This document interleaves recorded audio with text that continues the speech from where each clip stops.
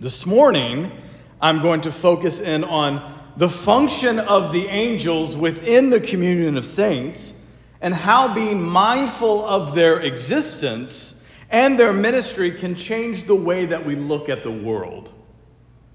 And, hopefully, how we approach the Christian life. All of the angels, save the fallen ones, are a part of the communion of saints. And some of them are given the honorific of saint by the church on account of their significant roles and deeds in redemptive history, such as Saint Gabriel and Saint Michael. Now, the saints, that great cloud of witnesses which includes angels, the saints are ministers. They minister first and foremost to God in worship. Think about that. Their ministry, first and foremost, is to minister to God.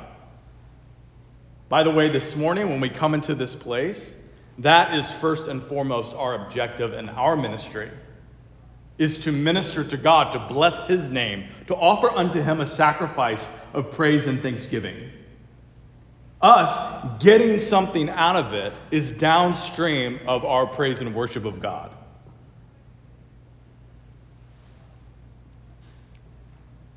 So the saints minister to God in worship, and they minister to us, the church on earth and her members. Now, there are many ways in which the saints minister, but one way is by their example. Saints, by their godly lives and by their heroic acts of faith and virtue, inspire us to run our race well. Inspire us to love and follow Christ as they have. More generally, following God, loving God, worshiping God is a ministry to others. Just in and of itself, it's a ministry to others. And though we can't neglect to proclaim Christ with our lips, we must never underestimate the power of proclaiming Christ with our lives. It's not an either or. It's a both and. We are to proclaim Christ in word and in deed. And if you don't have the latter, that is, if you're not living a life of holiness in relationship to Almighty God, then your proclamation of Jesus will likely fall flat. And I say likely because God is so good, oftentimes He'll use us in spite of us.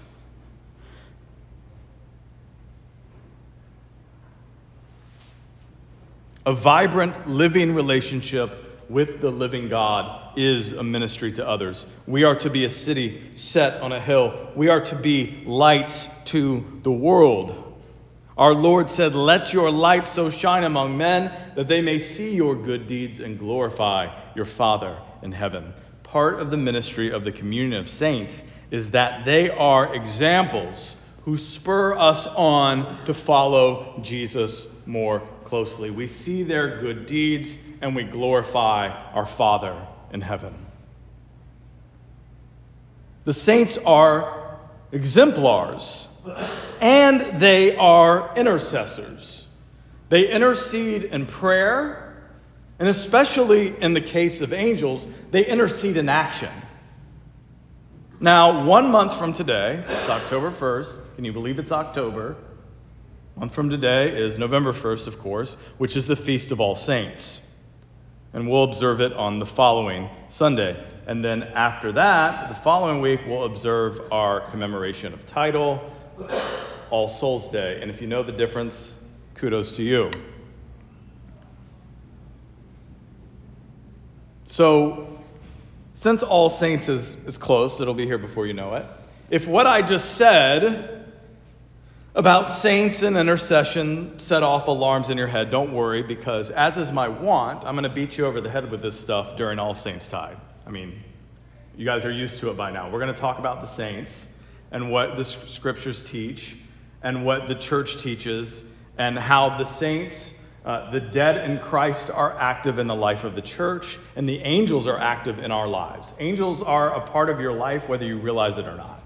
You have been, whether you've cooperated with it or not, you have been nudged, you have been on the receiving end as a Christian of the ministry of angels in your life.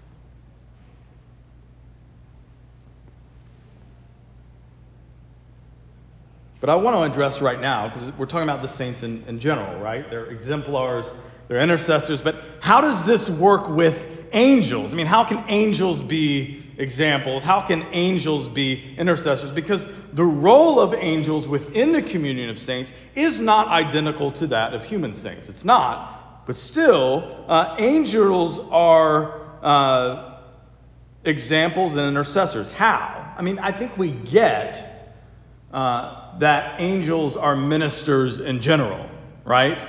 That they minister to us in various and sundry ways, that they protect us, that they're guardians, that they're heralds. They've delivered some pretty important messages in their time.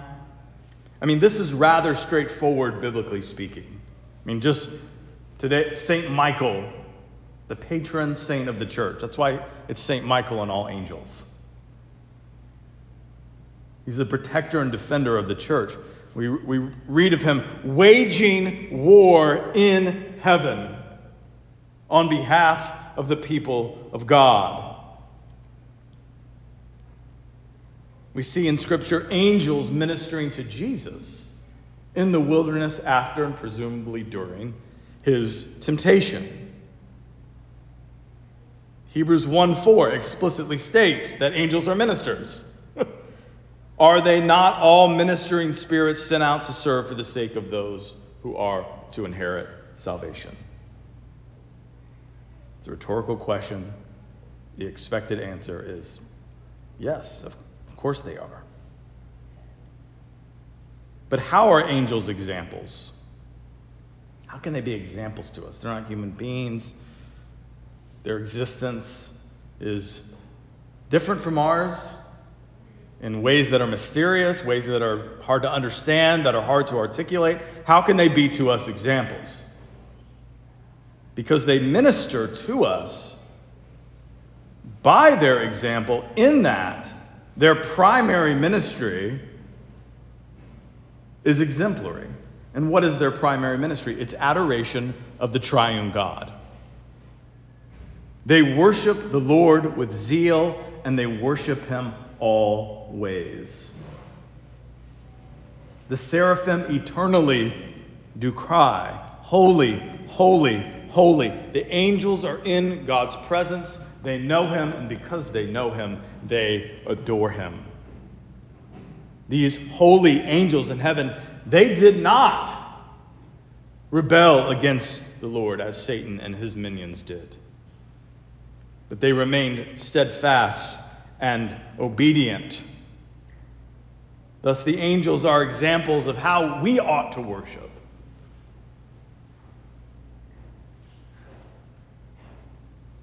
The angels are examples of single-mindedness, of the glorious existence of a creature whose delight is in God. But how are the angels intercessors?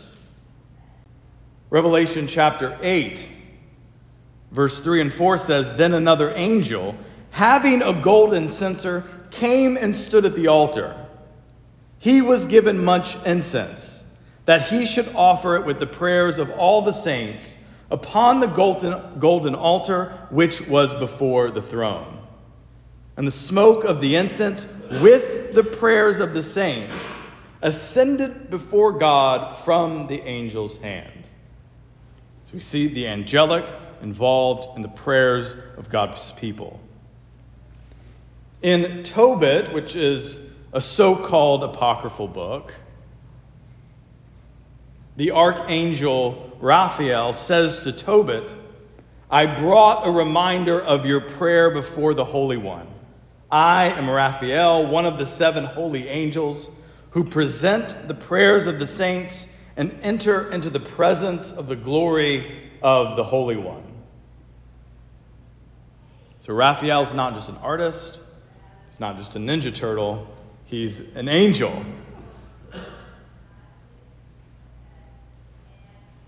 The book of Enoch, which is not regarded as canonical except in the Ethiopian Orthodox Church, they're also rumored to have the Ark of the Covenant.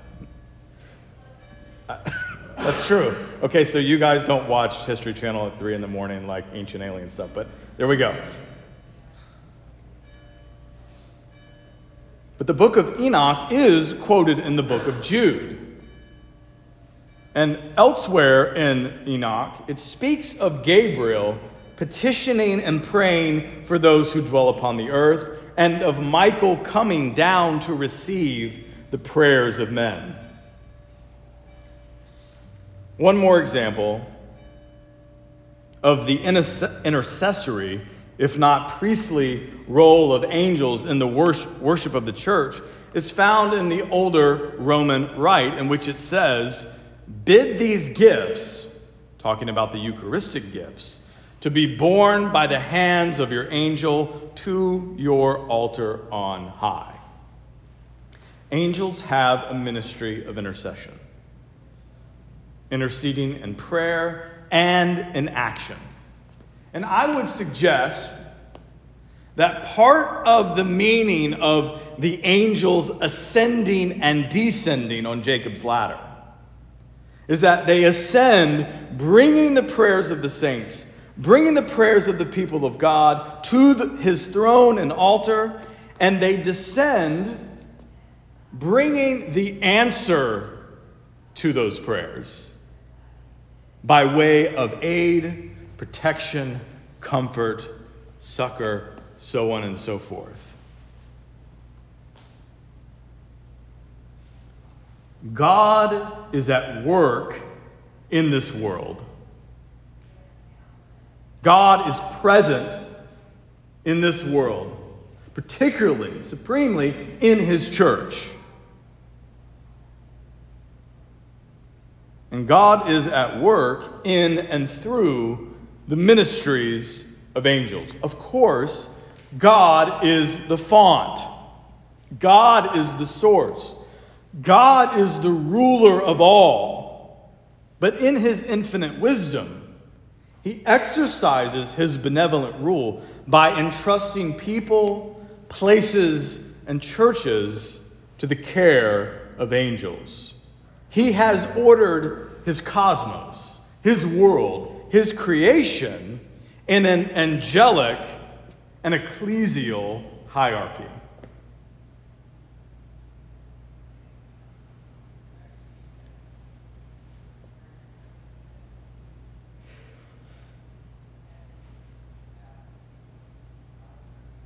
Perhaps using this image of a river font, we can think of God's energies, his activity, as a river cascading down a mountain, with each plateau being one of his orders, being a level of hierarchy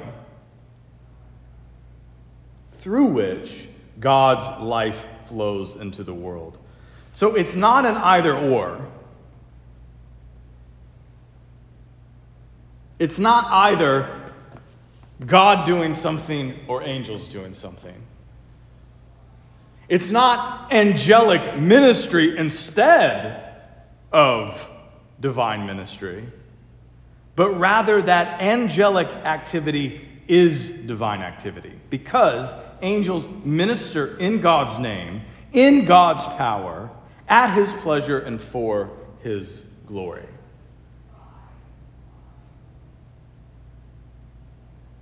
God works through this wonderful hierarchy of angels and men. It's how he's ordered his creation. It's how he's chosen to work.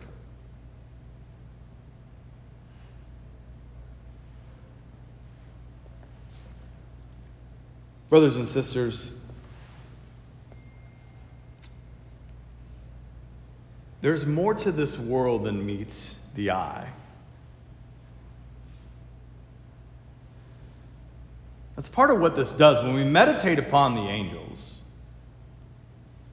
and their ministry and the gift that they are to the church, it reminds us that there's more to this world than this present life, than what can be empirically verified. That there are planes of existence beyond the material plane. That what is seen is temporary and that what is unseen is eternal. There's more to life than what can be detected by the senses. The cosmos which we inhabit is not mostly empty. It's teeming with life. Even angelic life.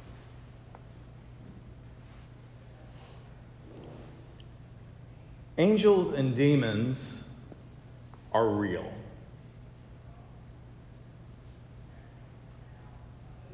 When I talk about angels, I'm not talking about some sort of mental projection or, a word for a psychological category within the human being, a sociological phenomenon. Sentient beings, mysterious, who don't have an animal nature, that have subtle bodies, or as you go with Thomas Aquinas, are pure spirit. They're real. And to ignore this as Christians, to approach life, especially to approach the spiritual life from a purely materialist or pragmatic point of view, will not serve us well. Your thoughts, nagging thoughts that you have, alarming, anxious, sick thoughts that you might have, the mood that you're in, the things towards which you are pulled, it's not always what you ate. Again, it's not an either or. The human being is a psychophysical unity. We're spiritual and physical.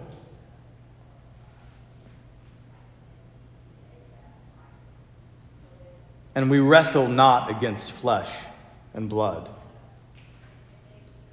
I think sometimes we as Christians, we wrestle not against flesh and blood, principalities and powers. I think sometimes as Christians, we can be more open to demonic activity than we are to angelic activity.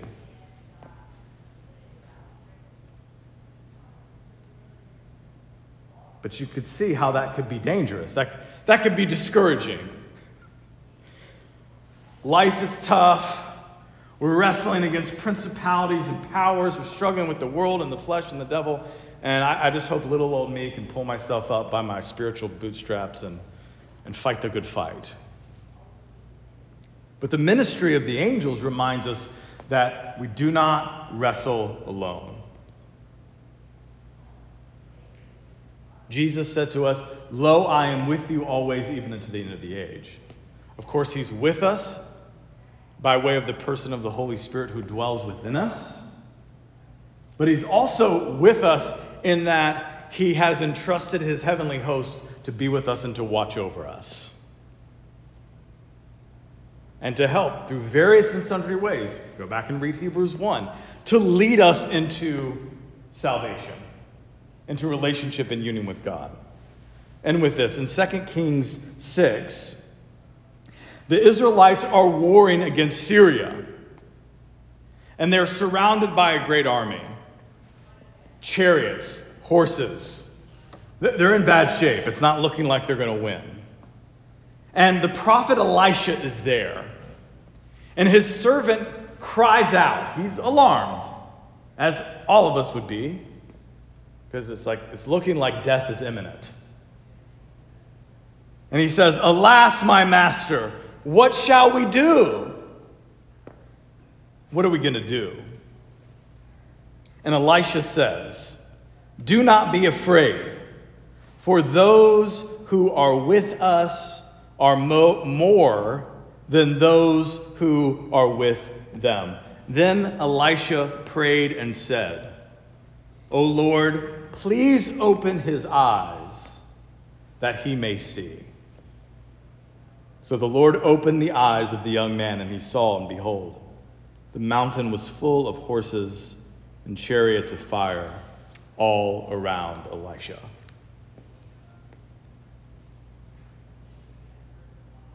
Elisha's servant was given the grace to peel back the veil and to get a glimpse of what is always there, what is always going on, yet we don't usually see it. Most of us will never see it this side of heaven.